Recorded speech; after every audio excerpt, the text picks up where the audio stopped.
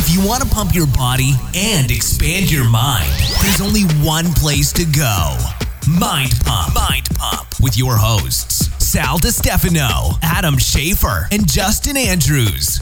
In this episode of Mind Pump, we answer 4 fitness and health questions. 4. But we open the episode with current event conversation.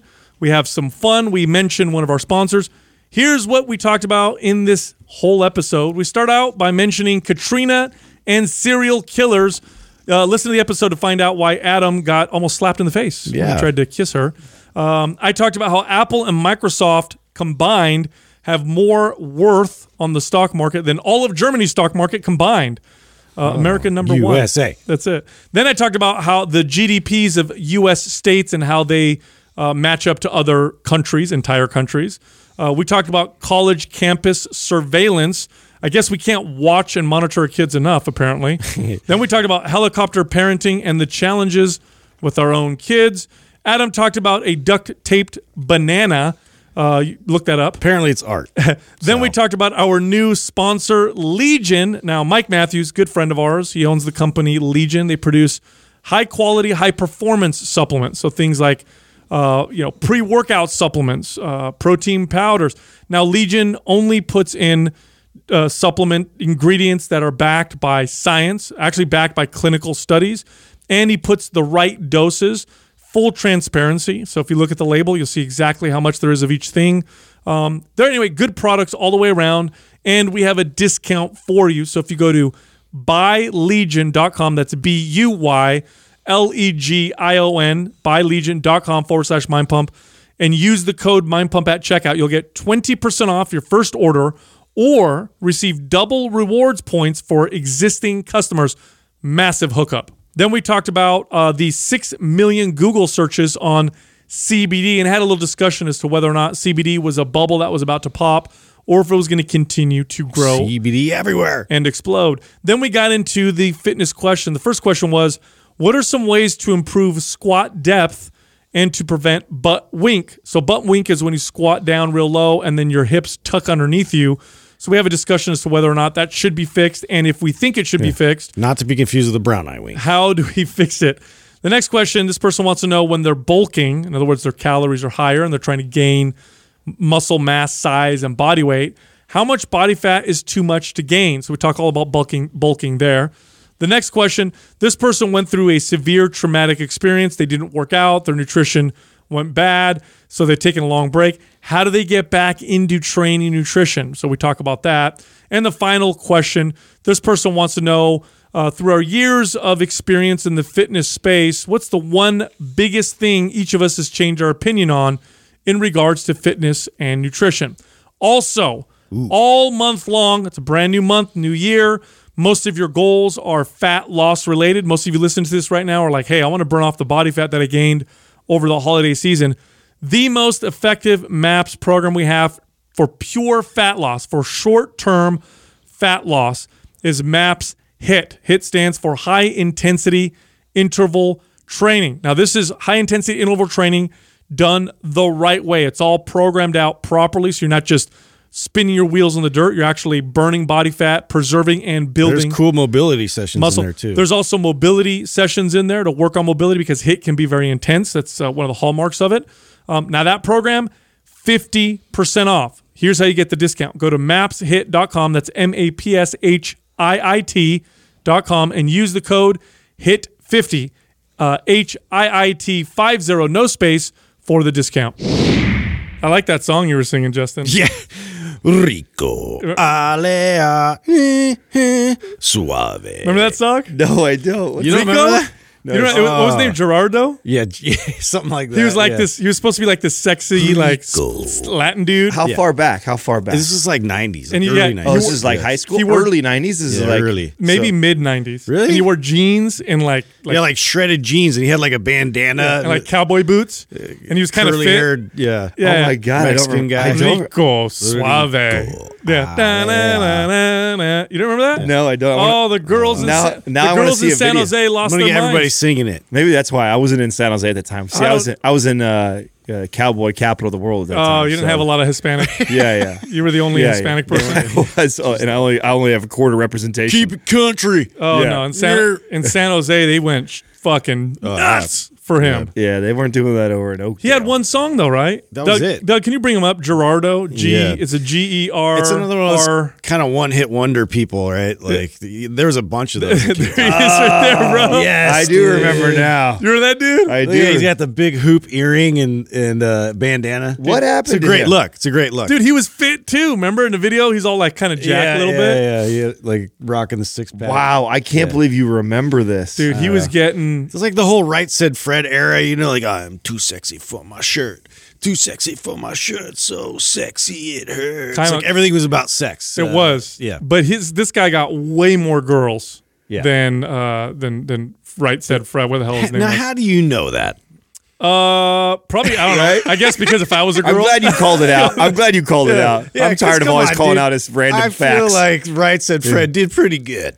You think so? I guarantee it. He's more popular. I mean, he might right, be on the other team. You but just I look. don't know. Okay, you just saw a picture of All right, Gerardo. pull Look him up then. Look up Right Said Fred. Who would you rather He was go out jacked. with? He had like a mesh shirt and everything. I Well, mean, who- the guy tried hard. Who was more famous? Yeah, Right Said Fred. That video went crazy. there was like two But guys. look, okay, though. but look at that. Look at that right there. Tell me, I think if they- you had to pick, who would you go out with? I think him they're- or freaking Gerardo. Well, neither one of them are my type. What's your type? Yeah. Who's your I, type? I typically like females. Oh, yeah, I mean, well, there's that. Well, that's not how you play this game.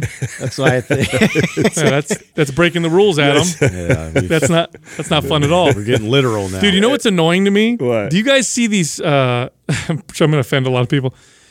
So if you have kids and you do this with your kids, totally fine. If you don't have kids, why are you doing this? These are the Christmas pictures where you got the boyfriend and the girlfriend, and they're wearing like Matching? pajamas. Like Oh, feet bro, pajamas. you can't call that out.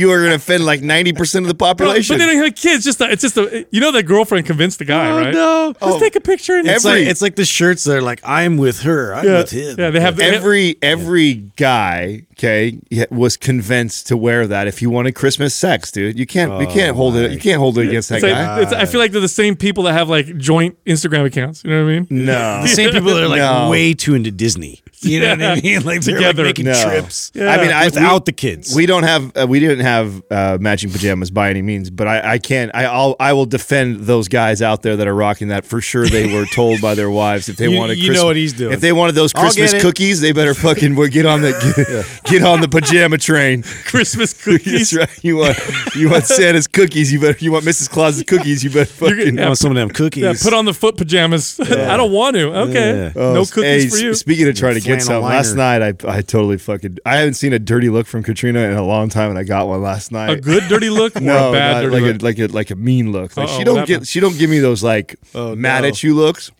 What'd you do? Well, I didn't know that she was. First of all, I didn't know she was asleep. I mean, maybe because she got up throughout the night. Maybe with the because her baby. eyes were closed? Maybe it was all the sleepless giveaway. night and then getting up at 5 o'clock to go to work all day long, and I was wondering why she fell asleep at 10 o'clock while we were watching a show. So I'm watching season 2 of You. Oh, I started it. Yeah, Oh, so man. so did I. You How guys far did you started get? ahead of me. It's 2 episodes. Oh, so did I. Okay. So I'm on episode, so then you'll appreciate this. Yeah. So I dig the show big time. So and my new thing right now. So I bought this thing on Amazon. They had this. I don't know how long this technology existed. I know it didn't exist 5 or 6 years ago when I was looking for it before.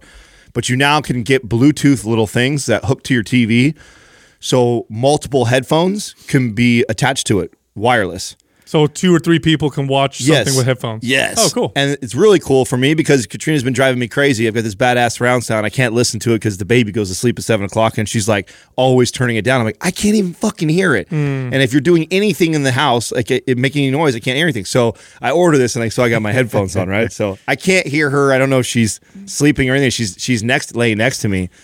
And it's on the second episode of You. And the guys, kisses the girl the first time, and it's like just a super romantic kiss. And I grab her face and I whisper in her ear, I want to kiss you like a serial killer. Oh, wow.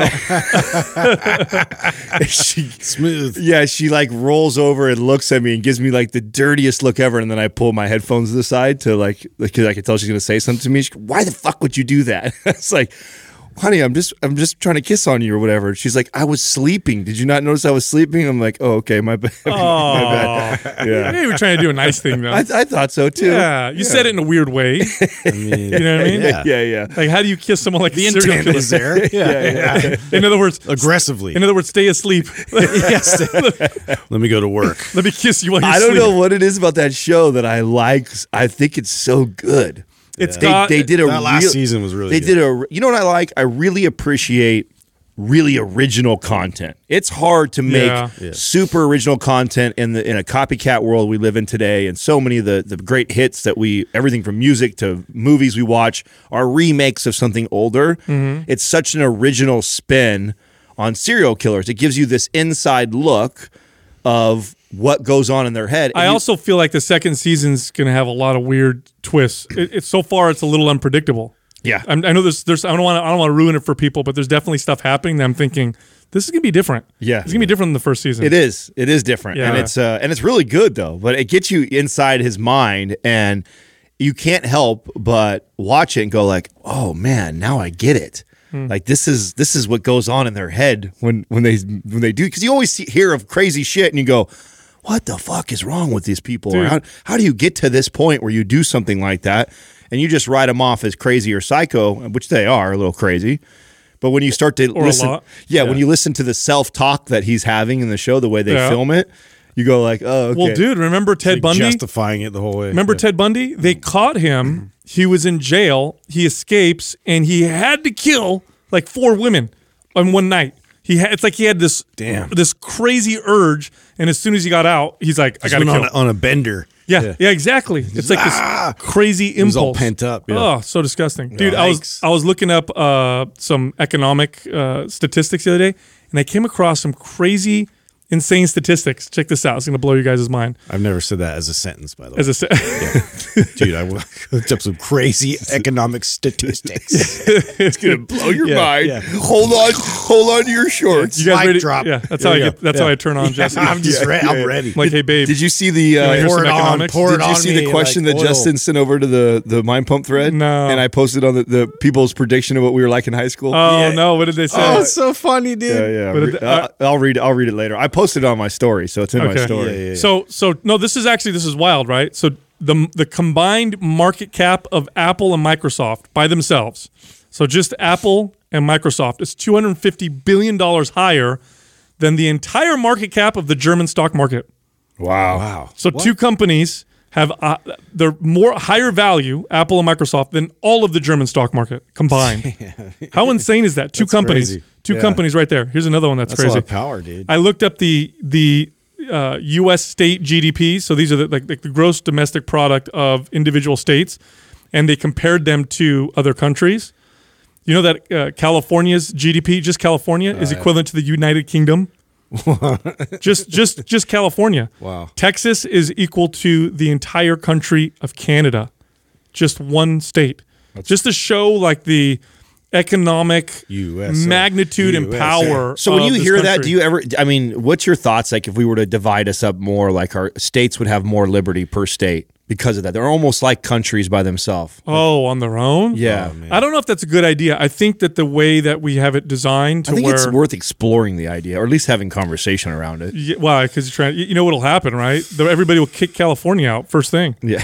Yeah. First thing, they'll be like, get out of here. We don't want to deal with it. Texas will was leave. trying to leave for a while there, weren't they? Yeah, they'll leave They were on their looking own. into it. Yeah. We're already out of here. I think it would be interesting, but the way that it's designed, I think, is smart because the states do have a certain amount of power over how they run themselves, and so you can see what is more, what way is more effective than the other. One of the best ways you can do that is by watching migration of people. So which states are attracting more people and which states are losing people.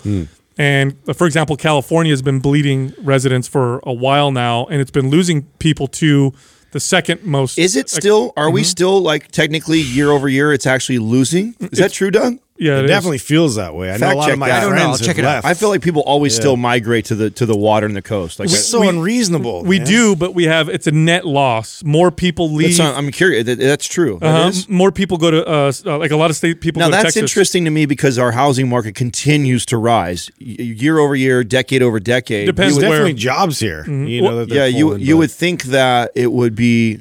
It depends where. It depends where in California. So like the houses in the Bay Area and the coast, Southern California, that continues to climb. But that's also a product of the supply. The supply of see, there you go. From 2000. Well, it's not super recent, but Yeah, but that gives you an idea still. Yeah. Wow. I did not know that. Yeah. But I mean, it feels like a lot of the tech companies are trying to look elsewhere, like to plant other locations, and then eventually like take all the employees and go in that direction. It just doesn't feel like it's sustainable the way that like California is taxing. No, it. the supply of houses is low. That's one of the reasons why it's so expensive. Part of the reason is because of the regulations that we have for building. Yeah. It's hard and expensive to build new properties. So you have a lot of people fighting for fewer homes. Of course, the pay in the Bay Area and the coast is really, really high. California, though, has the highest poverty rate, and it also has the highest disparity between wealthy and the poor. And you know this when you drive through California. You go it's very visible. Oh yeah, there's parts of California you think it's a completely different. It's like a wasteland in certain parts. Totally. But yeah, no, crazy though, huh? And so most of that GDP from California comes from the Bay Area and the coast. The vast majority of it. The rest of it's like agriculture and stuff. Damn. Anyway, kind of Well, cool. that's super is interesting. crazy. Yeah, super Hey, interesting. speaking of tech stuff, did you see? You know that they're doing this in college campus. I know Syracuse does this, and there's a couple other big colleges that are doing this where they are like full-time monitoring the students through Bluetooth. What do you mean full-time monitoring? So like Big Brother stuff. yeah, so like all the class, and they originally did it for attendance to encourage kids to show up to class and to penalize them for not going to class.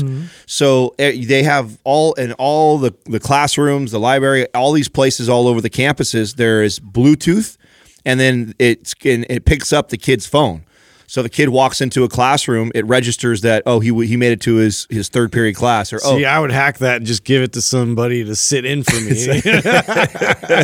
I'm sure some You know, like there's always ways around that. You know, it's funny. You would do that. I would do that too. But kids today would look at leaving their phone with somebody else for an hour and a half. Like that's a good oh point. my god, this is the that'd be like craziest. giving an arm up. You get another phone. There's no way a 17-year-old kid. He's You right. give him the shitty phone. He's right. You just get a different phone. yeah. Well, you're not a rich kid. How many kids can afford 2 iPhones? I mean, the ones that go to college. What do you mean? usually are- What do you mean? are What do okay. I mean? Who do you know that has 2? Well, that is not a drug dealer. Bro, most kids, what are you, 1990 right now? Most kids have 2 iPhones? have an old one and You a get new the one. old, you get the old shitty one. Yeah. Yeah, you got to pay for 2 separate phones if you want them both to work. Not the Bluetooth. service.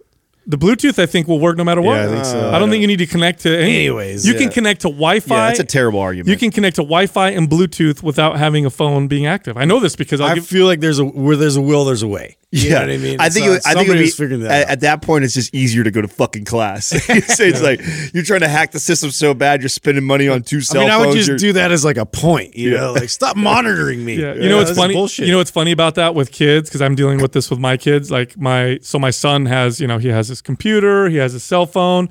My daughter has an iPad now. She got for Christmas, and my ex-wife put all these like parental controls and all these different things on them, and I laugh because I'm like, you really think that we're more tech savvy than these kids? Yeah. You know what I'm saying? Well, so this was the reason Just why I like brought it up jailbreak was their phone. there's a little bit of debate around whether this is good or bad. And some people are complaining that it's a bad strategy to encourage kids to go to class by trying to get them from fear. Say, Sure. you're going to get penalized if you don't go to class. And How much are we going to monitor kids? You know what I'm saying? At some point, don't they have to kind of grow up Out of control. and deal with their own So consequences? that's the point, right? So that's why I was curious to hear your guys' opinion with kids that are older that are heading that direction. Like, do you want to monitor one? Do you want to encourage them to do things? Is using tech in this way a good thing, or is it more just more helicopter parenting? Oh yeah, It that's is, an dude. extension of helicopter. It parenting is, to but I me. mean, adolescence has been stretching out now for decades. I mean, obviously, we were more watched than our parents were, and they were more watched than their and it just keeps growing. Kids now don't even get driver's licenses until they're 20. You know, I know a lot of kids, 20 years old, no driver's license. Fear is just not the good motivator. You know, like they're never gonna like become what you think they're gonna become if they're just like basing all their decisions off of fear. Totally. Anyway, it's crazy to me. It's like, wasn't that long ago where you left the house and you were gone. Yeah. You know what I mean? We got to wait until you get home to know where you're at, you know? I know. Now they have like watches. I know like some of these other parents that we hang out with are always like trying to convince me it's a good idea to have these watches for the kids. So it's like you know exactly where they are based off the satellites. So they just like if they walk on the playground, you know, they're off at this like beer garden doing their thing, and the kids are just like, I'm like, no, I want to at least have like the corner of my eye seeing them, you know, visibly. Like so I'm like still kind of that's a part of me. I want to be able to be there physically, you know, for a while until they get a little bit older. Yeah. Are there things right now that you guys are both currently going through, like with the age of your kids, that what's like the most challenging thing right now? Like that you wrestle with yourself or with your partners, like on how to handle or not handle? Like what is current, because I know you have different ages. So Justin, what are the things right now with your boys that you and Courtney wrestle back and forth with as far as like should or shouldn't do, or maybe one's too conservative about something and one's too liberal about something? I think I've stretched. I'm more pushing for them to have more autonomy and like do things to figure things out for themselves. And like one of those is walking the dog and like going a little bit further. Like, so like they have like a trail that now I've convinced Courtney it's okay. Like they can go by themselves with the dog and they go for a certain amount of time. And, you know, if they don't come back within that time, then we can sort of walk out. But like she, like it makes her sweat. You know, like she's like, where are they? Where are they? And the other one was like taking the bus because she's always like been picked up and dropped off at school forever. I'm like, they don't need to do that. They just jump on the bus with their friends. Yeah. Come home and then walk home. Like that's all part of the experience. Like why are you picking them up all the time and like babying them? You know. But yeah, so we go back and forth with a lot of those different things. So I'm always the one that's a little bit more trying to stretch, so they can like work through this more themselves. freedom, more challenge, more challenge. Did you guys take the bus when you were kids? Yeah, you did. Yeah, see, I never did. I never took the bus. Oh, dude, I didn't just take the bus, bro. I walked for miles. I'm that bullshit story that like old grandfathers make up about walking up. I literally walked miles to my bus stop. Okay, because I live in the country. So when you live in the country, it's not like the city. In the city, the bus stops at every fucking stop sign and picks kids up. Yeah. When you live in the country, and and every house has got quarter miles between each house, the bus stops at one spot, and the 30 houses that are within a 10-mile radius have to all come. You have to drive your kids to the bus stop and drop. them if off. we were lucky, my mom would drive us to the bus stop, but no, more often than not, we had to walk to the bus stop. And when I went to my first year of high school, I used to have to, because the high school that was in the small town that I was in literally had 55 students in the whole high school. Oh wow! And I didn't want to go there. Was it a barn? Yeah, pretty much. Yeah. So I didn't want to go there. The next like legit high school that had like sports and a normal high school that had thousands of kids was a good hour and 20 minutes away from me, which is up in Mariposa. And so I used to have to get up at 5 o'clock in the morning, hoof it to the first bus stop, where it would pick me up at like 5:30 in the morning, and I'd get on that bus. I'd be all by myself. It'd be the first bus. That bus would then link up with another bus by like 6:15, and then I'd catch that bus and ride that for the rest of the hour and a half till we get to school. Yeah. What'd you do on the bus that whole time? I lay in the back, because I was the only kid, so I'd get all the way in the back, and I would lay across the aisle and sleep. And then she'd wake me up when we get to the next bus exchange, and then I'd go climb on the bus again, go to the back, fall asleep until kids start piling in like a half hour later or so. So I'd sleep. That was my routine. Do you have like good conversations with the bus driver? No, I was all in the back. I'd go all the way to the back of the bus, and you're if you sat in the front of the bus you're a dork. Yes, you're a dork. So you want to back of the bus. Yeah, you want the back of the bus. I used to walk because our house was close to the school, so I would just walk to school. So I never took the bus except for field trips. And I thought the bus was cool. Although it is interesting that buses don't have seatbelts, which I find... I know, right? Strange. It's so liberating, though. I love it. And they haven't changed the design that much, have they? They're like tanks, dude. Yeah. I feel like you know what it is, right? They have contracts with these bus makers. They have no incentive to create. Why innovate? Exactly. The state's going to buy your bus anyway, Yeah. so it's going to look the same. You're going to have bunches where kids, It still works, you know. slide all over the So place. what about yours right now? What's the biggest thing that you wrestle with right now? You know, both of my kids really identify with sometimes can be a little bit perfectionists, and so what I struggle with is I really monitor to make sure they're not doing too much. Because my son will do hours of homework, and my daughter will do her homework. She'll do her projects an hour early. A week early. And sometimes they get a little stressed out. So really, that's the big struggle: is are they pushing themselves too hard? How do I get them to kind of pull back a little bit? Oh my God. Yeah. It's like, my kids are too good. I have to fucking. No, hey, you know what? That can Gotta be make time for messing around. That can be just as big. That can be a big problem, dude. No, you know? your son is grinding right now.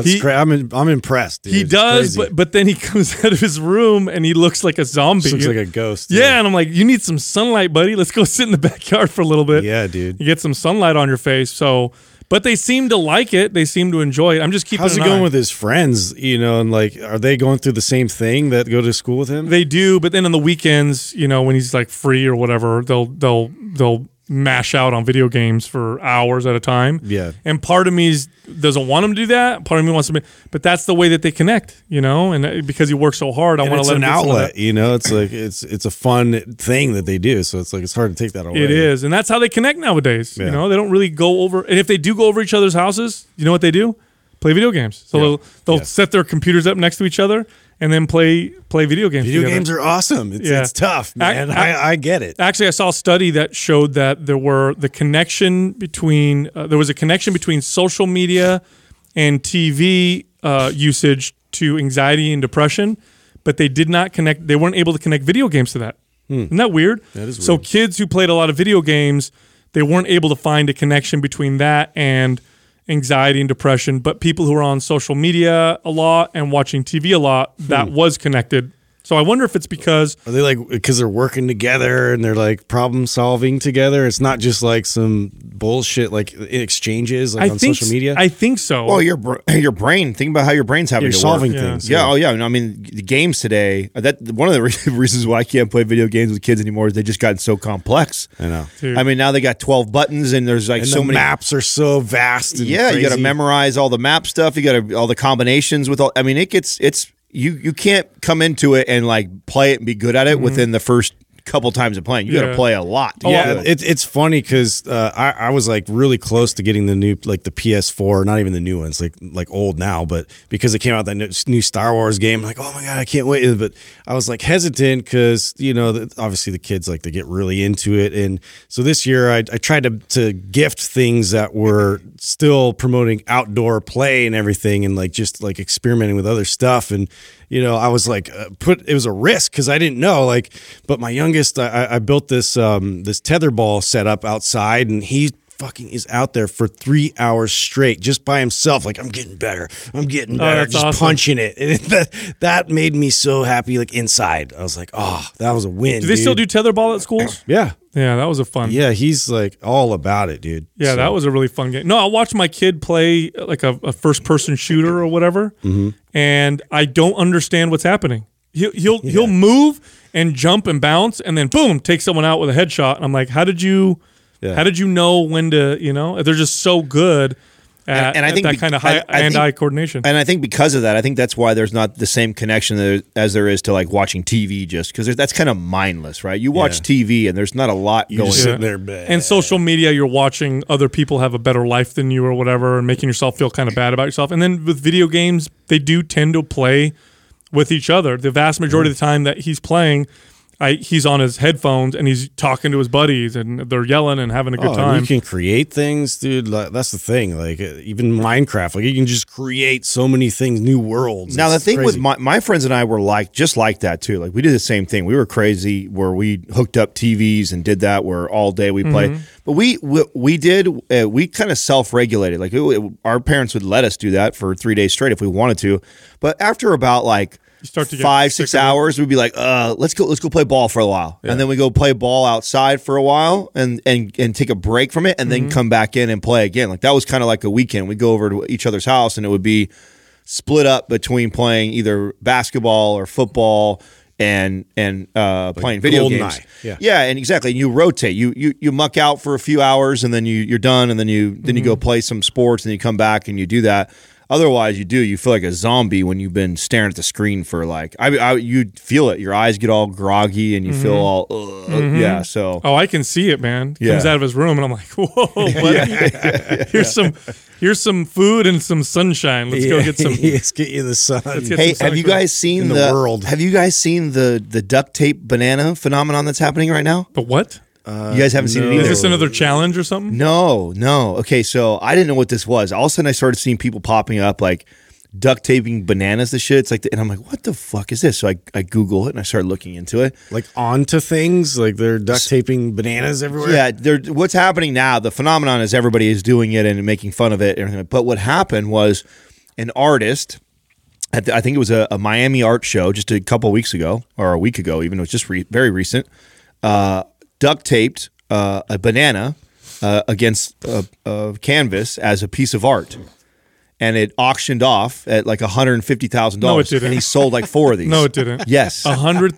$150,000 between. I think that's the most frustrating form of art. Multiple when they do shit like that, and you're just what I feel like? I feel like it's an empty box. I feel like the people that buy shit like that it's just a way of showing off how, like, they have so much money. It's exactly. So I was reading articles on it. And I'll buy that. All $100,000. these reviews, and that's one of the things that someone's saying is like, can you consider it art? And the one of the guys that I was listening to that was doing a review on it, it's like, listen, if someone creates something or does something and calls it art, it's art. Doesn't mean it's good art. It means it's art. It is what it is. Yeah. And people that are lazy, these millionaires and billionaires that are spending $150,000, it's as the same as you or I putting a quarter in a bubblegum machine. It's funny. You see a stupid little toy that you'll probably never play with. You'll probably throw it in the trash when you walk away. You have the dispensable income to throw a quarter in there and do that. The ratio of how much money you make to 25 cents is that $150,000 to a billionaire is like a quarter to us. No, that makes sense. So it's funny to be with all your friends and be like 100,000, 120, no 130, 150 for a tape banana. Yeah, that's right, for a duct tape banana. You got it. Yeah, now that's the kind of stuff that makes people pissed off. Yeah, you know what I mean? Well, yeah, of course. And then there's outrage people that are there's like homeless people who need food or whatever, and you're buying a duct tape banana for $100,000 as a joke. That's crazy. Yeah, there was this one woman. You want to talk about crazy art? She would take colored liquid, give herself an enema, and she'd spray it on on a big piece of just paper. Squat over and just splat. Yeah, and she would paint that way. Wow. She'd paint by spraying out. At least there's a talent there. I was going to say, was she good? I mean, how good can you be? Was it Bob Ross good? No. I don't think it just looked like spray. Because that would be the shit, literally. This is a happy cloud. Yeah. Well, people, I think, would pay to watch her do this. They'd watch her create her art by spraying. It's kind of hot. Liquid. No, what? Kind of hot. Not really. That's weird, Adam. You just went too far. That's disgusting. I'm gonna change the subject real quick. Yeah, dude. So Legion. Yeah, we're gonna be working with congratulations. Legion. I feel like Sal. He's been trying for a long time. Well, Sal and Mike have been working on this for a long time. Yeah. Sal had been trying to convince us for a long time to do this and work with Mike. And I mean, Mike's a great friend of all of ours. He's a great guy. Well, the supplement space is full of just charlatans and shenanigans, just riddled with garbage, especially the muscle building, fat loss, kind of like that more the performance driven supplement. Yes, space. and the thing about the thing I like about Mike is, first of all, he doesn't overhype his product. So if you watch his commercials or his ads, he doesn't sell it like it's magic. He's always very honest. This is how it works. This is what it does. Reasonable doses. This is what it doesn't do. Yeah. Then his products have the only things that have clinical evidence. He doesn't ever put ingredients that, in fact, there was a one product a while ago that he actually took an ingredient out because he's like, the clinical evidence isn't enough. I'm going to take this ingredient out. So all of his stuff he only puts stuff in there that's got evidence, and then he puts the doses, the efficacious dose. So, if studies show that, for example, theanine works with caffeine, which it does, he's going to put what the studies show to be the efficacious dose. He's not just going to sprinkle in Which I think theanine. You have to talk about that for a minute, because this is what the people that are making the most money in the supplement industry are the people that are pixie dusting because a study because their margins are huge. Well, and the average person, like the average consumer that's buying supplements, knows what creatine is, right? Or they know what citrulline is. They know what beta alanine is. They know what BCAAs are, right? But they don't know what the studies say about how much of that you should take to get the maximum amount of. They're just looking for more. Well, they're just looking, whatever. or they're just looking for it. They're just looking for it, right? For it to be in there. And supplement companies know this. That okay, these are the. If I can put a BCAA in there, if I could put a citrulline in there, I could beta alanine in there, I could throw a creatine in there, throw some caffeine in there, and all you got to do is put a little bit in there just to show it on my label that it's put there. a lot of caffeine, a little bit of everything else. Right. So people are going to feel it, and they're Mm-hmm. going to feel like, oh wow, this is working because I can feel the caffeine, which is really cheap for you to put in there, and all the things that cost a lot of money, you pixie dust. That's right. Absolutely. No, I'll give you a couple examples. So like you look at his pre-workout, which his pre-workout is one of the better ones out there. Again, because it's got stuff where there's actual, evidence to show that it will improve the performance of your workout. And he has it in doses that the studies support. So like when you look at like beta alanine, for example, beta alanine in studies, you need to take like 3 grams of it for you to really get any kind of a performance benefit. A lot of companies will put 1 gram in it or 500 milligrams. Sometimes they'll use milligrams because it looks like a bigger number, knowing that the consumer doesn't realize that a milligram is way smaller than a gram. So it looks like, oh my God, this has 500, but that's only half of a gram.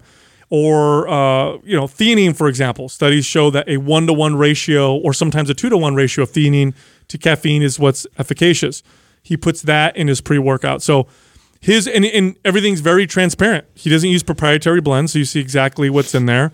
And then the other thing is he doesn't sweeten stuff with artificial sweeteners. All of his sweeteners are natural. So he's got the people who buy his product. Here's what really sold me is that the people that buy his products continue to buy his products, and he's got such good ratings because of all the stuff that I talked about. So, for those reasons, it's because like of the integrity. Well, I mean, since day one, the message from us has always been that to target all of your nutrients through whole natural foods. There's no supplement on the market that's going to make this crazy drastic difference in your body composition. Totally.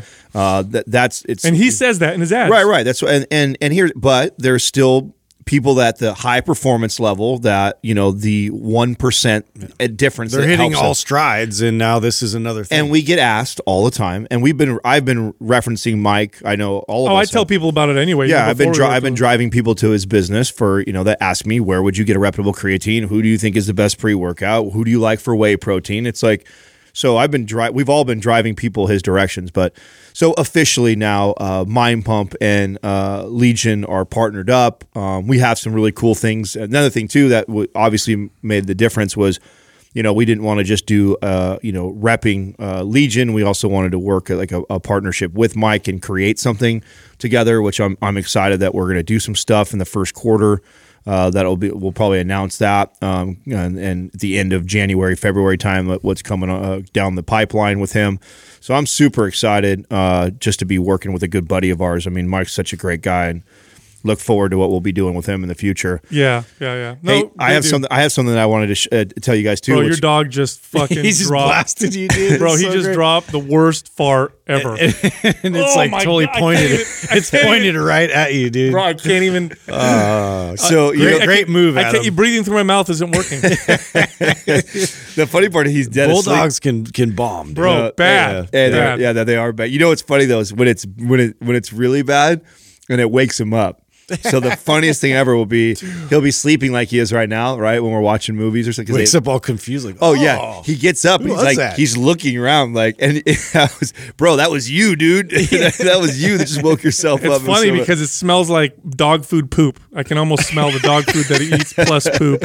I'm so glad that's aimed right at you. That's so bad. He just black crop dusted you. Terrible. Anyway, sorry to interrupt you. No, I was going to bring up, so I was reading this article on Google searching for CBD, and 2019 they're hitting like over 6 million searches for Google, and they project that to increase by another 120% over 2020. So the market, I mean, it's now surpassed acupuncture, meditation, all these other. It's legal in all states now, right? The hemp version. It's not legal everywhere, but and those states that it is legal, it's obviously searched more. So that was in the article, and that's part of the prediction of why it will continue to grow at the rate that it is as far as searching. Is because of that. Because as more states come on board, it's just going to naturally more people will be searching it.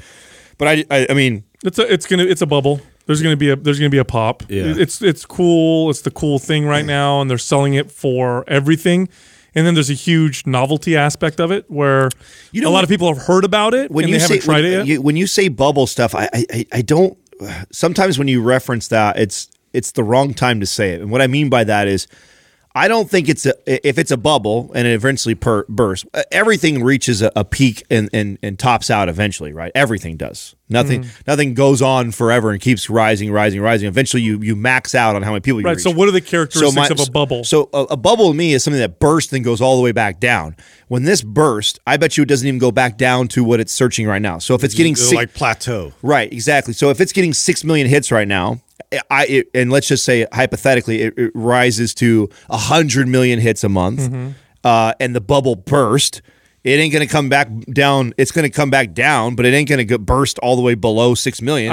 It'll level out at 50 million, so it's still going to grow way more. Well, so here's why I think it's going to burst, because I know what CBD does. I know what it doesn't do. I know what the other cannabinoids do and what they don't do. And a lot of the products that are out there right now that are getting sold are promising things like fat loss and muscle recovery, and they're putting it in ice cream, and they're putting it in water, and they're putting it in burgers. They're diluting the hell out of it. They're selling it as a novelty. That's what they're selling. So, like, why would you put CBD, for example, in a burger? There's no reason other than people hear the word CBD and want to try it out. Here's what I think. I think that it's not going to burst, because what I think is going to happen when it does finally peak, and you start to see it slow up or even potentially slowly come back the other direction, then it's going to start to drive prices down, because right now the margins are ridiculous in it. I know what you can make it for. Okay, I know what it takes to do that, and extracting CBD is not that expensive. If you have the tools and resources to do it, you can mass produce it, and right now people are making tons of fucking money off of it, and that will eventually end. So right, that'll end because you're going to get a lot of people entering the market. They see the margins, but the competition. But because of how cheap it's going to be and how readily available it will be, because it's a fucking weed that anybody can pretty much grow, I think it'll be around forever, and I think we'll continue to see it in almost everything, and it will become like fucking oregano in your cupboard. Like it'll just be, everybody will have it, and you'll just throw it in stuff or use it, or it'll be infused in everything. Like, no, I think here's what I think is going to happen is that people are more studies going to come out showing that CBD does alter the way that the liver metabolizes certain drugs and vitamins. So there's going to be a little bit of controversy around that. There's going to be studies and stuff that are going to come out saying, hey, CBD does this, but it doesn't do all this other stuff. People are going to have tried it because it's everywhere. The novelty will wear off. Right now, again, if you go to buy ice cream, you've heard of CBD, and you see ice cream like, this has CBD in it. Let's try it out. It's got some weed in it or whatever. Then you eat the ice cream, you're like, I don't notice anything. Novelty's over. So I think we're going to see it's going to keep climbing. The novelty still is exploding, but at some point, people are going to get over it. The ones that are really getting benefits from it are going to keep using it. But most of the hoopla that's going on right now, that's going to drop off, and you'll just see the market come up and then boom, drop right back down to the kind of this baseline. Because although it does have some application, it doesn't have these broad, crazy applications. I don't think we've reached the baseline. Oh no, it's still climbing. Yeah, that's what I mean. That's why I say it's not like a saying it's going to a bubble that's going to burst. Well, if and when it does, it's going to be still significantly higher. I give it 5 years, 5 to 10 years. That's how much I give it. About 5 to 10 years, and I see that the market for it's going to. Well, I'm curious which states like it's not legal. Like how many are left? There's still a gray area in some states where you can say hemp oil, but you can't say CBD. Yeah. And part of that, there's this fight to regulate CBD because pharmaceutical companies are selling drugs that have CBD, and as a pharmaceutical company, you're selling a CBD medicine, and then you want to eliminate competition. You've got competitors who are selling it on the open market, don't require prescription. that's not going to look good for you. You know, you want something that's kind of protected. Well, I think we're going to see that. Like it eventually is going to hit like your big pharmaceutical companies, and you're going to be able to get like these super potent, high dosed pills that was already starting to happen when I was in the club. So it's only a matter of time before like your company that you're invested in is going to start putting out pills like that for people. They already have. They have 2, I believe, medications already approved that contain CBD. One of them was a more recent one for certain types of epilepsy, especially in children. I think I don't remember what the name of it was, but it was a really, really terrible form, and it's very efficacious for it. They're doing a lot of studies on CBD and other issues. There's some cancer studies. There's some autism studies. But what they're going to find, and what they're finding, is that a combination of cannabinoids is more effective than just purified CBD. But it's going to be interesting.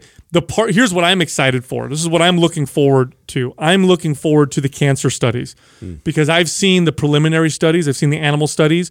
That doesn't guarantee anything, but I've also heard the anecdotes from people.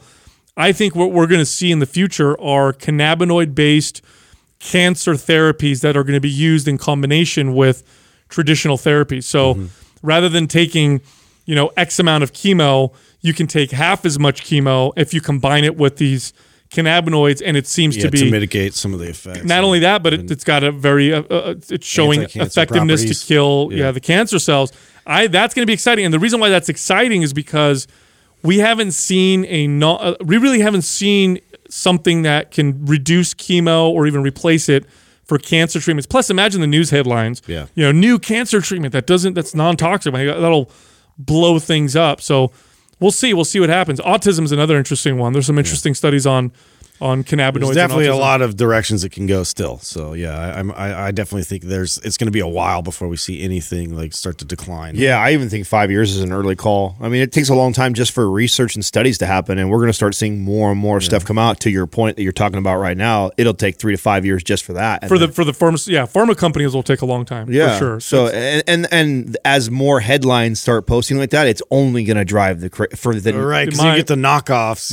Selling so oils. Here's what I predict. I predict the CBD market will start to top out, and then what they'll do is they'll start to come out with other cannabinoids and hyping the benefits of them. So like CBC, for example, has some pretty interesting effects. It's also non-psychoactive. So a company will come out and say, hey, Do you think that'll happen before we start to get the studies to back up how isolating each one of those compounds is beneficial? Yes, because right now it's all hype. Like look at the vast majority of companies that are selling CBD products are selling them without any scientific, and they're selling them for reasons that are not backed at all. There's like fitness bodybuilding supplements that contain CBD, and you wonder for what? What's that in there for? It's just because it's the cool thing, it's the next cool thing, or whatever. Smash it in there. Yeah. So no, I think they're gonna start selling other cannabinoids isolated, and then people are gonna be like, I tried CBD, but now let me try. Well, that's why the research CBG is so important. So it's like now like the true benefits of and the usage of it. You can see the direction.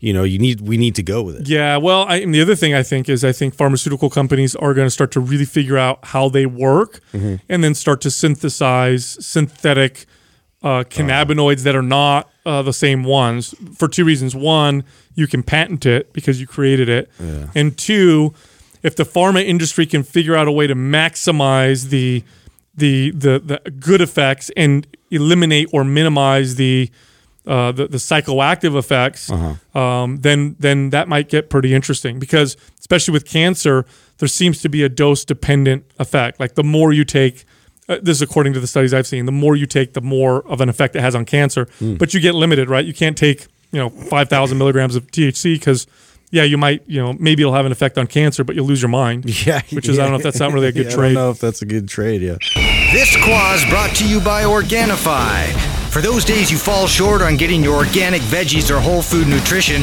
Organifi fills the gap with laboratory-tested certified organic superfoods to help give your health and performance the added edge. Try Organifi totally risk-free for 60 days by going to Organifi.com. That's ORGANIFI.com. And use the coupon code MINDPUMP for 20% off at checkout. All right, first question is from K. Gorski88. What are some ways to improve squat depth and to not butt wink? The good old butt wink. Yeah, well, I think let's address butt wink first, and then we can talk about squat depth, because there's a lot of controversy around butt wink. There's a camp that will say it's very natural. Some of it's okay. Yeah, it's very natural to have your tailbone tuck as you hit all the way down in a deep ass to grass squat, and that's completely natural and normal and safe to do it. And then there's the other camp that's like, oh, any sort of movement in the tailbone at the bottom of a squat is dangerous. In my experience, the way I help somebody figure this out for themselves, if it's something that is potentially dangerous for them, I've found that it's really obvious when it's an excessive butt wink. You'll actually feel in your erector spinae. You'll feel those muscles, so your low back feels like it's on fire. This was me. So I had an excessive butt wink when I did really deep squats. So this is when you squat to the bottom and your tailbone tucks. Yes, that's it. Right, and that movement. So anytime I would squat. And this is how I would tell someone to feel this. And you start light, so you can is squat light. But if you squat 10 or 15 reps, like the higher reps, that movement of the extending, and flexing of the hips, the butt wink in and out, will light the low back on fire. And if you feel like that when you squat, your low back feels like it's on fire, there's a pretty good chance that you have an excessive butt wink, and there's work to be done to address there. If you have a slight butt wink, or someone tells you that because they want to just sound smart, oh, you have a butt wink, you need to work on that, and you're like I feel every internet troll, right? I feel it all in my quads and my glutes, and you don't feel anything in your low back. You're probably fine.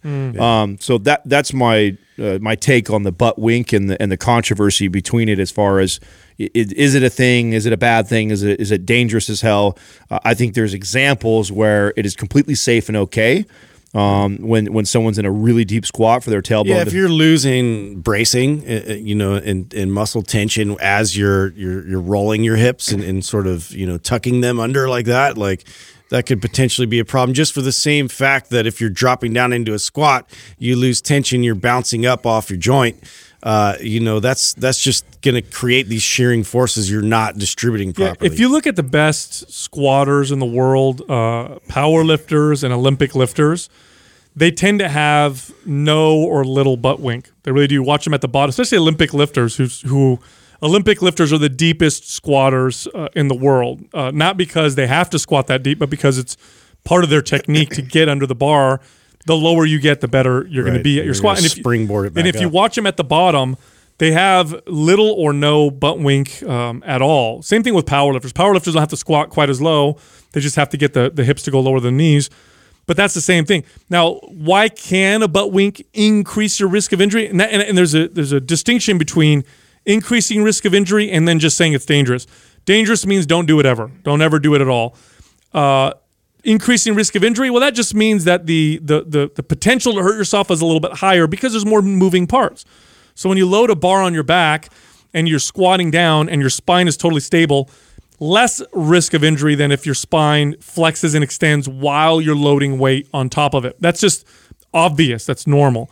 Some people can get away with it more than other people. Now, the most effective, simple thing I've ever done for clients to help reduce that lumbar, that low back, flexion and extension where the tailbone tucks, is a box squat, and to use progressively lower and lower boxes. So what I will do is I'll watch my client squat, and right before their tailbone tucks, literally the second the tailbone tucks, I'll get a box that's right about that high, and I'll have them practice squatting down without butt wink, sitting on it, and then standing up. Getting good at that, and then what I'll do is I'll progress them to a slightly lower box, and then I'll have them practice that, and then I'll use a slight until I can get them down to the point where I think we're doing a nice full squat.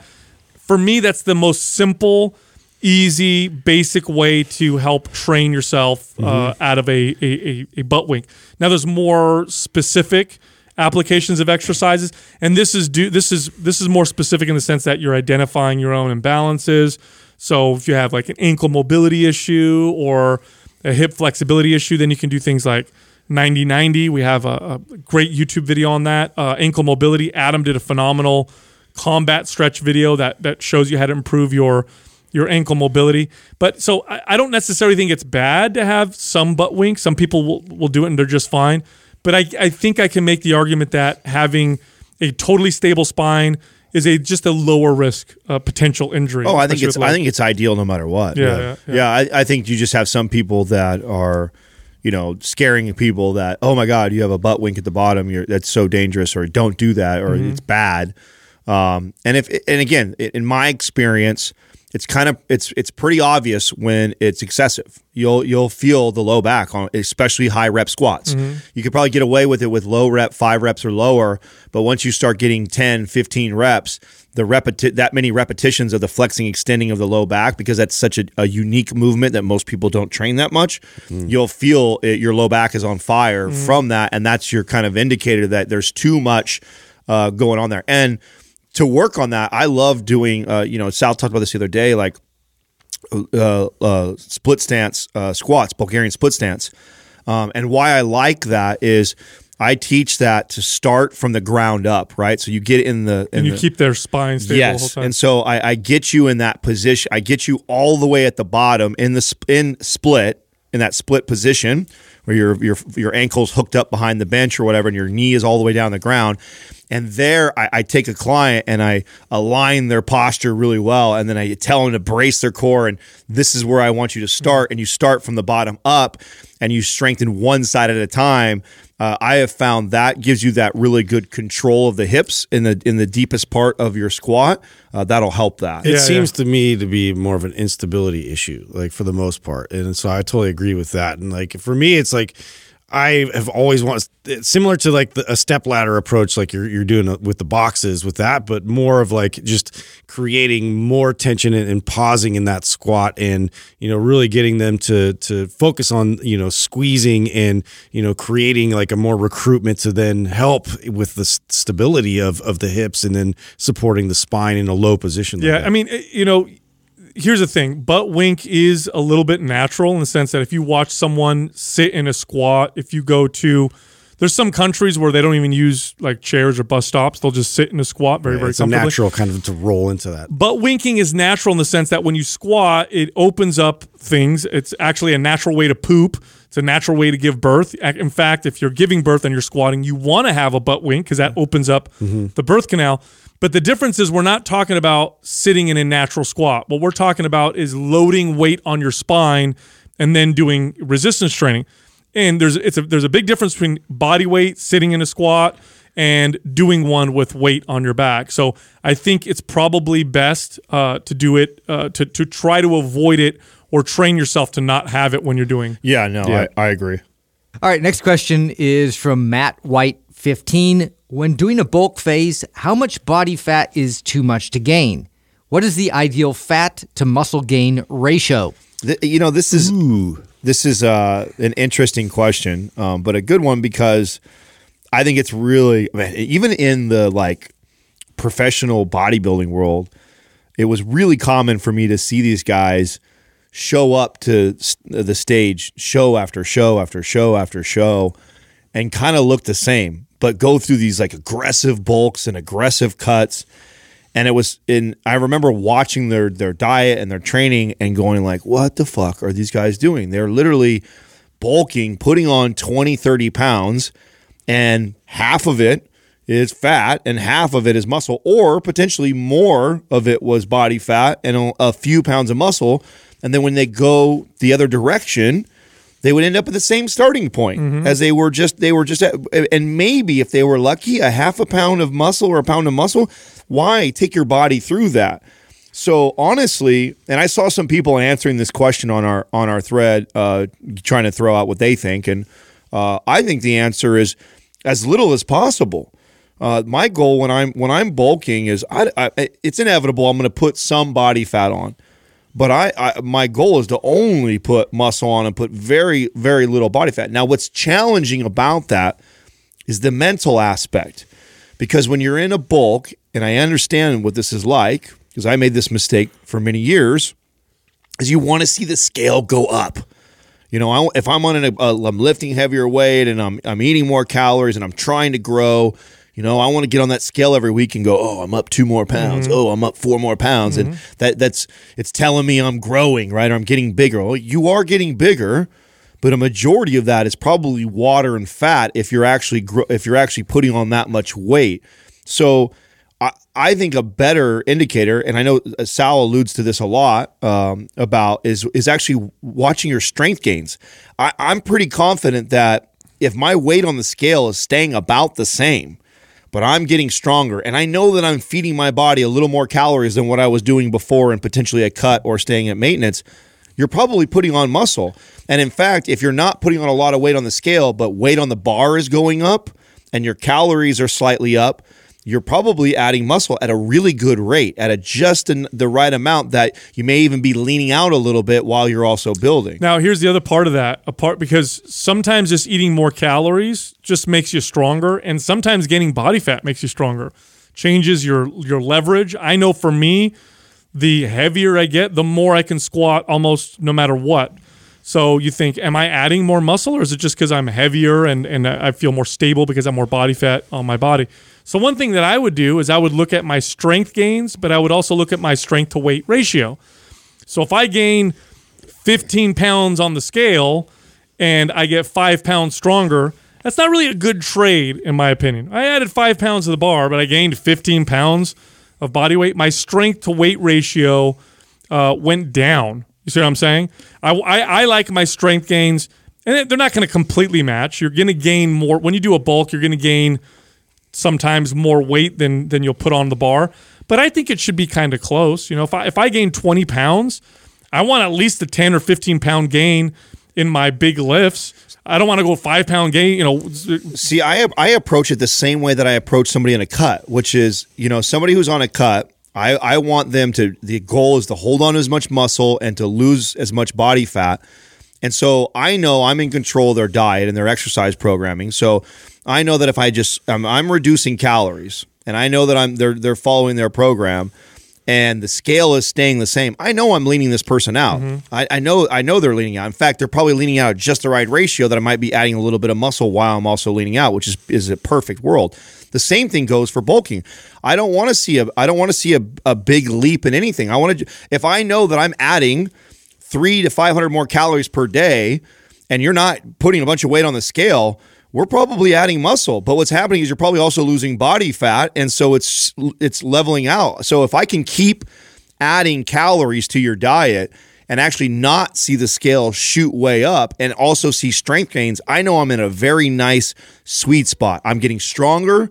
My weight isn't going up on the scale. I'm also adding a little bit more calories. And I always lean towards the lower amount first. So start off by only maybe adding 200 something calories a day.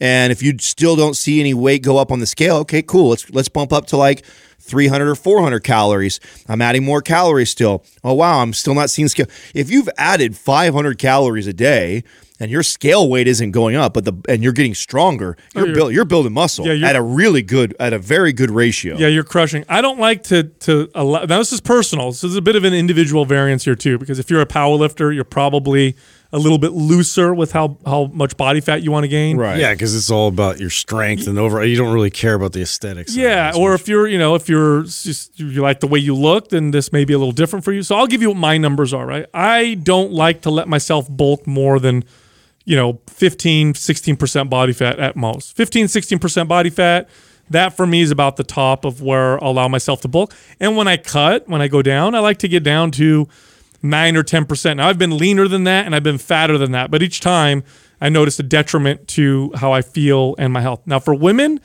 I would say if you're bulking, you probably don't want to go above 26% body fat at most. Women can hold more body fat and be healthy. And as far as cutting goes, I know women like to get into the teens, but I typically will tell clients, hey, look, once you get down to about 18% body fat, you probably don't need to go down that much leaner, maybe 16, 17% at the leanest. So you kind of play with that range a little bit, but it's going to be different from person to person and see what you're comfortable with. I also don't like to bulk for more than, 8 weeks at a time. 4 or 5 weeks is the sweet spot for me. Once I go past 8 weeks, then it just ends up being a lot of body fat. Now I'm just gaining body fat, and I start to lose the muscle building effects of the extra calories. Ideally, here's a great way to bulk, and in my opinion, I've had a lot of success doing it this way, where you go in a calorie surplus for about 3 weeks, then you do calorie maintenance for about a week, maybe throw in some deficit days here and there, and then go right back on the bulk. So it's kind of a staggered approach, and it keeps your body sensitive to the extra calories so that it tries to build more muscle rather than trying to capture the calories as body fat. I love that. Next question is from Ivoli. How does one get back into nutrition and training after going through a severe traumatic experience? I have taken a break for a month, and I'm wondering if decreasing the weight or reps is the best way to bring myself back up to where I was before, training and nutrition-wise. I like this question because, this is going to be, this happened. Obviously, this person had something traumatic happen in their life, but with the Thanksgiving and Christmas, New Year's, I thought this was a good question to answer because a lot of people are probably going to be coming off of a 1 month or 2 month break from the holidays and are going to be wanting to start the new year right. And we say this every year, and I'm going to say it again. I think one of the most common mistakes made by everybody when they go back into the gym after taking a month or 2 months or 6 months off, whatever the time frame is, if it's longer than a month, this pretty much reigns true, is doing too much too soon. Mm-hmm. We just had a great interview with a friend of ours, Max Marzo, and we talked about, the goal of there's really truly a sweet spot on how much you effort and how much work you do. And when you first get back into training, it takes very little to elicit change in the body. And doing more doesn't get you faster. Right. If anything, it slows down your progress. Exactly. And so starting off with like a MAPS anabolic pre-phase or our 30 days of fitness for free that we have on the YouTube channel, I push people in that direction. We design those, both the pre-phase and those 30 days of free, to really help jumpstart somebody from not working out for 30 days or more, and ease them into training. That it should look more like that, and then you can jump into one of the MAPS programs like full on and follow it. That would be my recommendation. Yeah, I think of it as like going in with a practice mentality. Like, especially if you've had experience training before, you're not like a brand new to the gym, but you want to get back on track. Like, I just look at it, I'm doing all those moves and I have the same structure for my workouts. I'm not loading quite as much. I'm probably not doing as many reps, but I'm having the intention of it to get my body reacclimated to those movements again and just kind of work my way through that. But it is hard.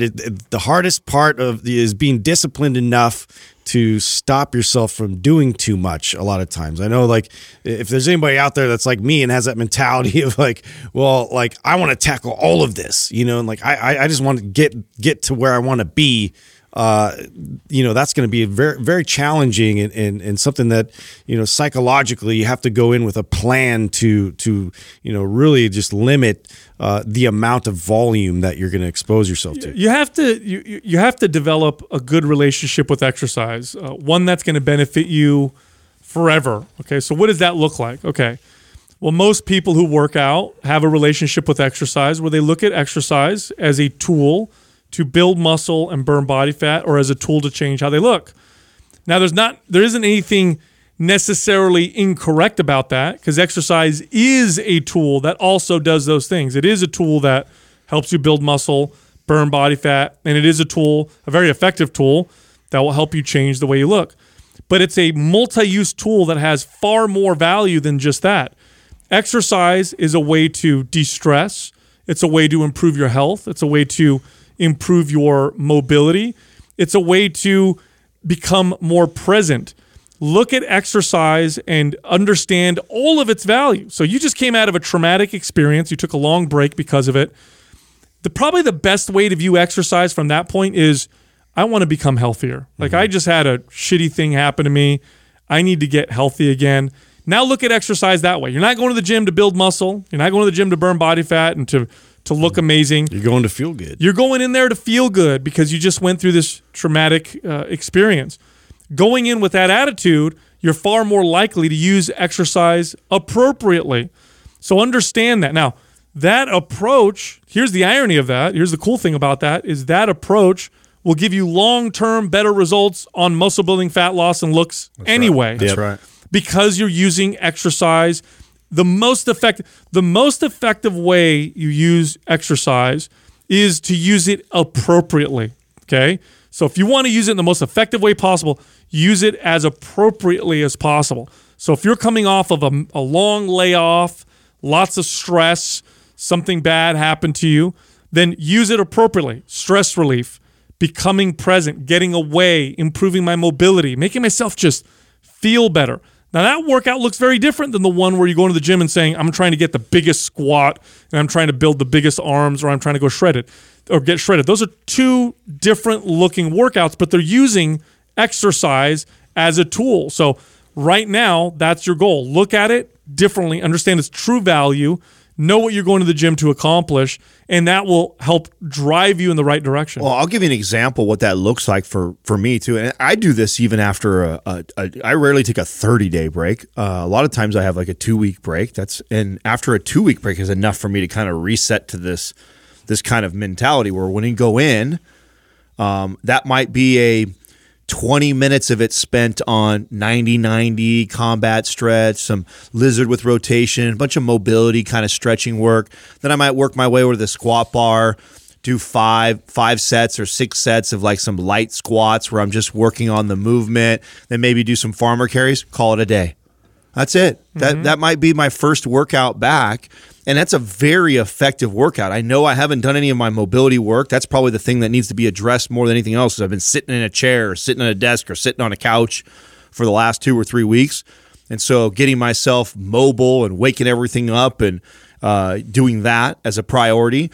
And then the things that get the biggest bang for your buck, a squat or a deadlift type of a session. I don't need to do a bunch of other auxiliary work. I'm just going to do one of the biggest bang for my buck exercises, really focus on the movement of it.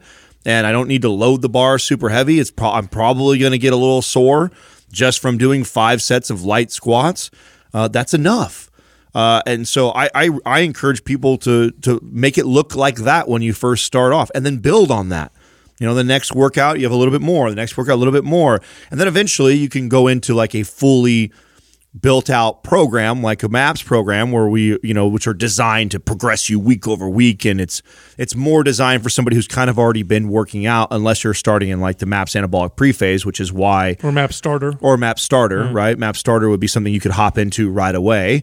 And that's why we designed those programs. We designed it for people to have that in their tool bag for the moments and the times like this when you haven't been training for a while, to utilize the pre-phase and anabolic or utilize MAPS starter, or if you don't have any of our programs, trying out the 30 days of free fitness that we did on the YouTube a couple of years ago. That's how I encourage people to get started. Next question is from Catherine B. Fit. Through your years of personal training and experience, what is one major thing each of you has changed your opinion on regarding fitness and or nutrition?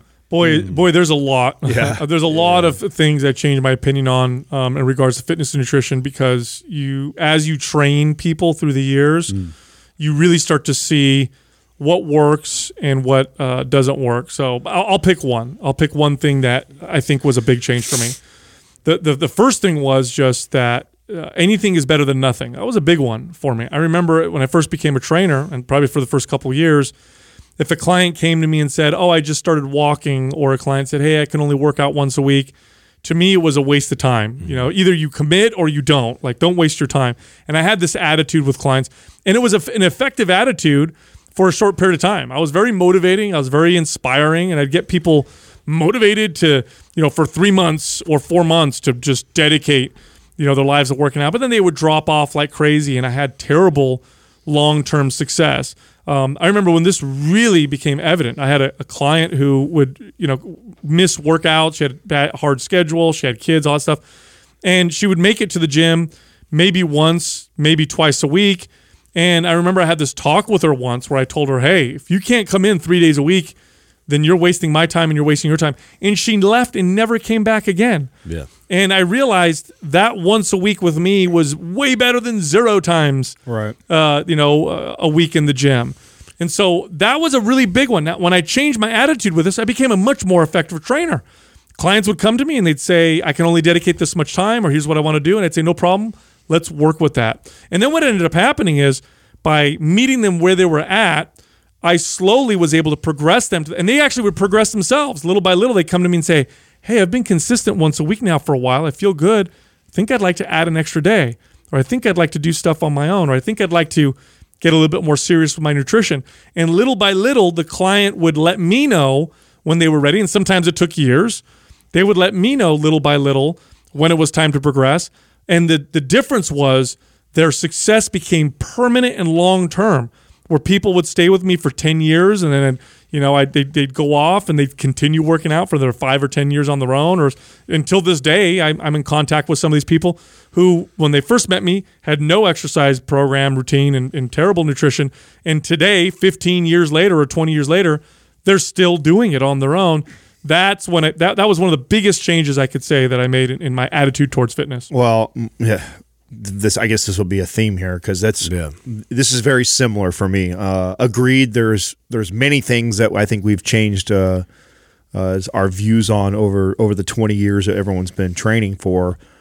But the thing that I think is the most important to convey to everybody listening right now is along the lines of what you're talking about, Sal. And for me, that was like just walking in general.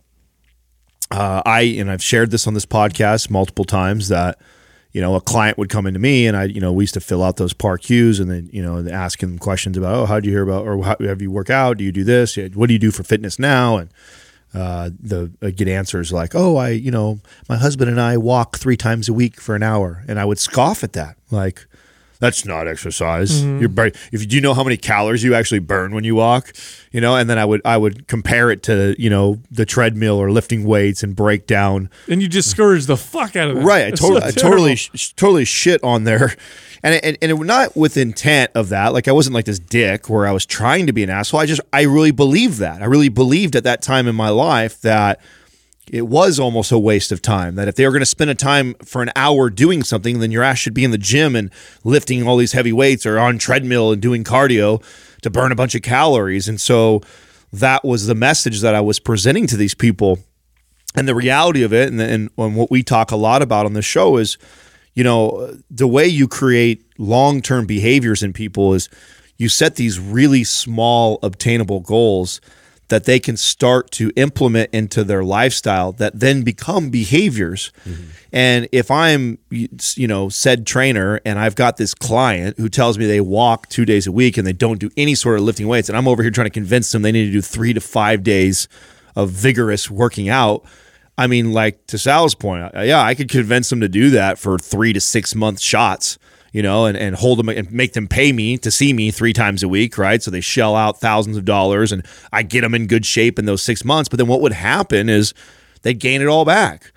And for me, as I looked at that as like, oh, this is great client retention. They always need me. They need me and I'm going to make more money because they have to see me. So opposite. It is. And it took years before I really realized that and realized that I wasn't that good of a trainer if I wasn't changing people forever. Yes, I could get somebody in shape. I understood, I understood physiology. I understood nutrition. I knew how to tell someone exactly what to do to get them in great shape, but I really wasn't fundamentally changing their life for the better for the rest of their life. Mm-hmm. And that's when it really hit me.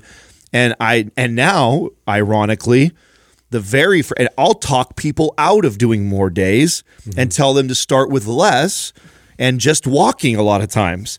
And that's because I know this. I know that even though you're coming to me and you're paying all this money to get started and you want me to push you and get you to your goal as fast as you can, I know if you conveyed to me that the last 6 months to a year, you haven't been doing anything exercise-wise, your nutrition's been all over the place, I've kind of tracked your movement maybe for the first week, because that's first and foremost. And that's something, it's not that it's changed, it's something that I've evolved into doing. Mm-hmm. That when I first meet somebody, I have them log their food and track their steps for the first week, so I have a good idea of where this person is at, and I don't want them to impress me. So don't go take walks because I'm tracking your steps now. Don't stop eating your Snickers bars or just driving through McDonald's because I'm paying attention. Do your normal week. I want to see this is very important. I say that, and then I look at it, and from there I make very, very subtle changes, and that took me a long time to get to that place where I realized how effective that was in comparison. Sure, if I was racing the old version of me, the old version would get somebody in better shape faster in 3 months because I would, motivate them, and push them to get there. But the success rate long term was probably less than 15% or 10%, where now it may take me longer than 3 months to get that person to where they want to be. But instead of only being able to keep that person there for the rest of their life, 10 or 15%, the success rate was more like 80%. Mm-hmm. Now, when I take longer to get them to where they want to be, but by the time they got to where they want to be, they have now created all these new behaviors in their life that they maintain that for the rest of their life. And of all the things that I've changed and done different or gone back on or said, to me, the most important message is that one, and it goes along the lines of the last question that we just answered of how you start off this New Year's of just slowly, incrementally adding more and more to your workout routine. Yeah, I think that's just part of the maturity of, through the evolution of working with so many people, you realize what actually works.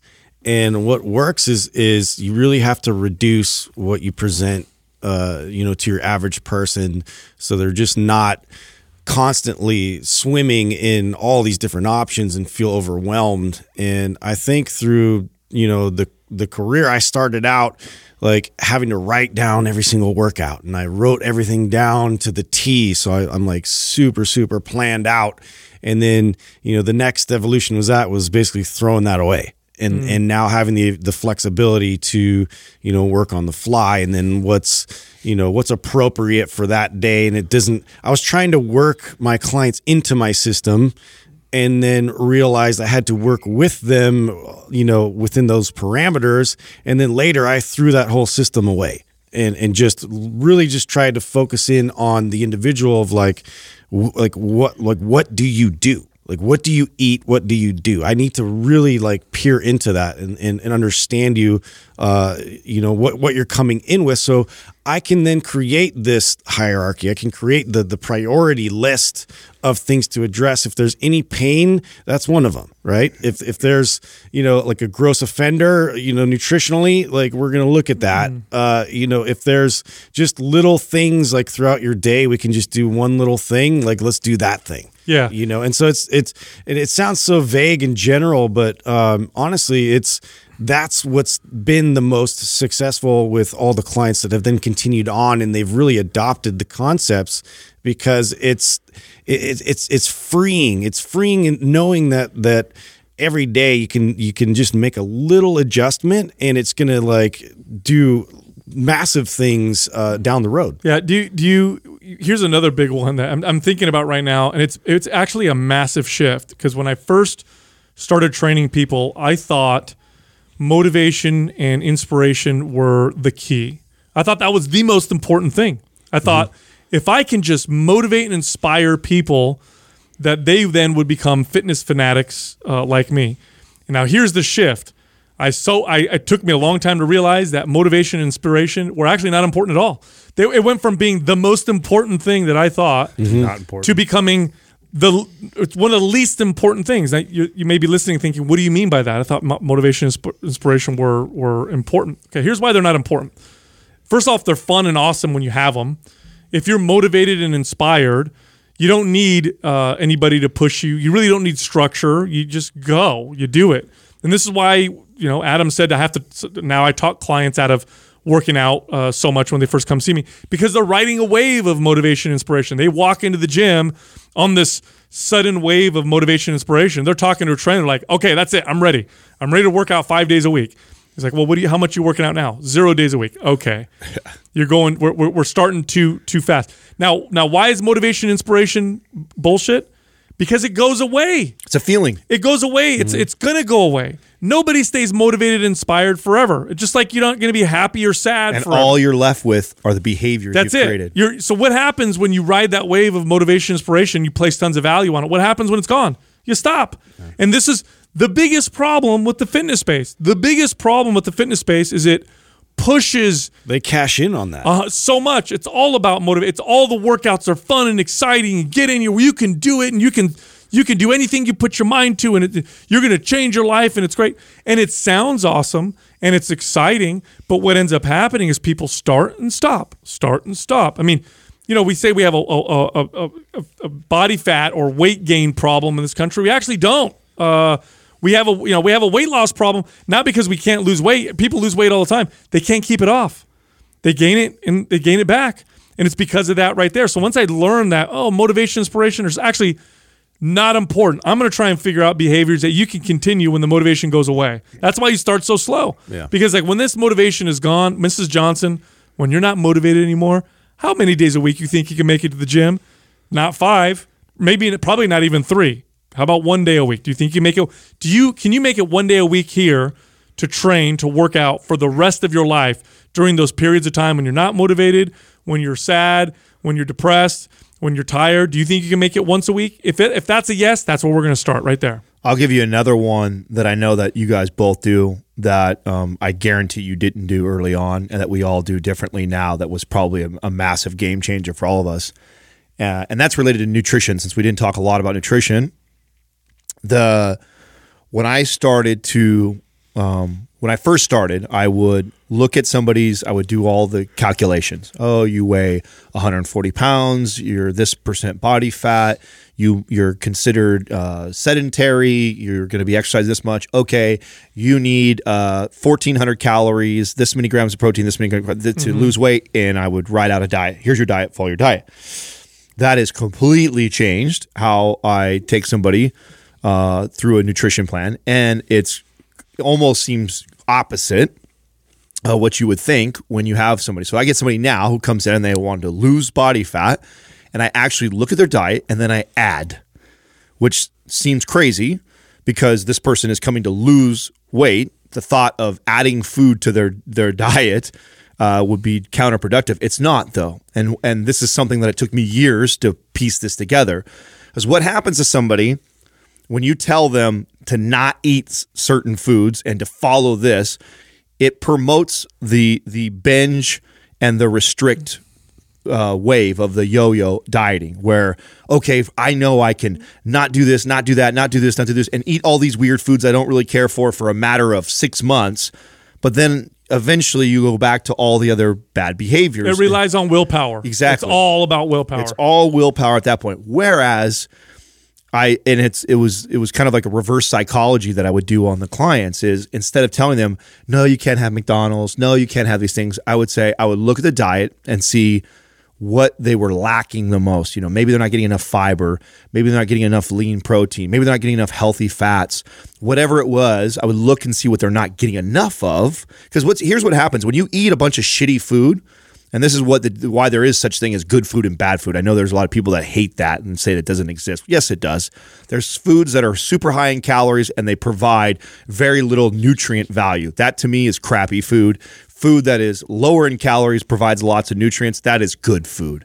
So when someone has a diet full of crappy food, they're getting lots of calories, but they're not getting a lot of the nutrients that their body needs. And so I would look in areas where they're lacking the nutrients that their body needs to be functioning really well, and I'd have them add. And a lot of the most common offenders are, like I listed off, like not enough fiber, not enough good protein, not a good healthy fats. And so I would look at it and say, okay, Susie, what I want you to do is don't worry about all the other things you're eating, but every day I want you to make sure that you get this giant salad, and I want this in there. I want an avocado in there. I want this in it, and I want 4 ounces of chicken. I would give them something, and they're like, "That's it?" I'm like, "Yeah, no, everything else, whatever. Just every day, make sure you add that." And what ends up happening is they're like, this is awesome. I'm the best trainer in the world. He didn't tell me I can't have my McDonald's. He didn't tell me I can't have this. All I have to do is make sure I get a salad. I can fucking do that. It all of a sudden becomes this real easy task for them to do. And what I know is that when they start to eat that meal, it naturally ends up replacing something else that I know that isn't nutrient dense. Yep. They start to reduce the intake of shitty food. I mean, I would add glasses of water. They start to build a palate for it too. I would add vegetables, and then maybe I'd throw in like, hey, do this before lunch. Do me a favor and eat, 2 cups of cooked broccoli. Before you eat your lunch, just add this to your diet. Right, you don't have to change anything else, and it would naturally get them to want to eat less. But it's so funny too, because the old way, the way that we were taught, which was here's your calories, proteins, fats, carbs. Get rid of this. Yeah, here's your new diet. Here's your diet plan. This is what you're gonna eat every day.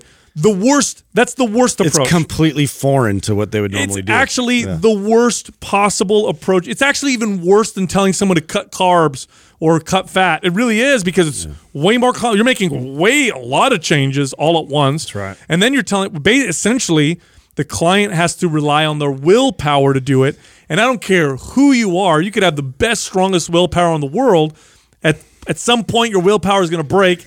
And then that party is going to come out that's free, and then you do it like Adam that's said, why I have binge. a problem with all diets. I mean, I've always had a problem with that, because it just isn't.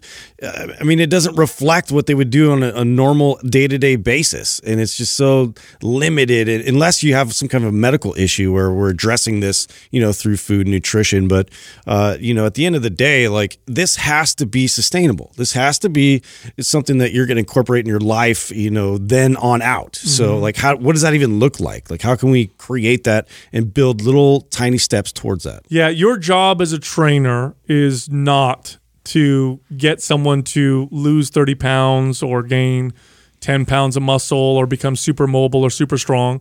That's not the primary job that you have. I know it's part of it. It's not the primary goal. Your primary goal is to guide the client to developing a relationship with exercise and nutrition that allows them to lead a healthy life forever on their own without you. That's your goal.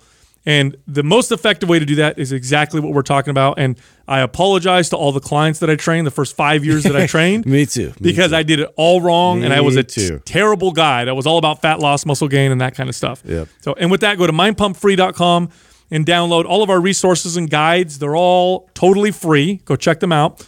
You can also check all of us out on Instagram. You can find Justin at mindpumpjustin. You can find me at mindpumpsal and Adam at mindpumpadam. Thank you for listening to Mind Pump.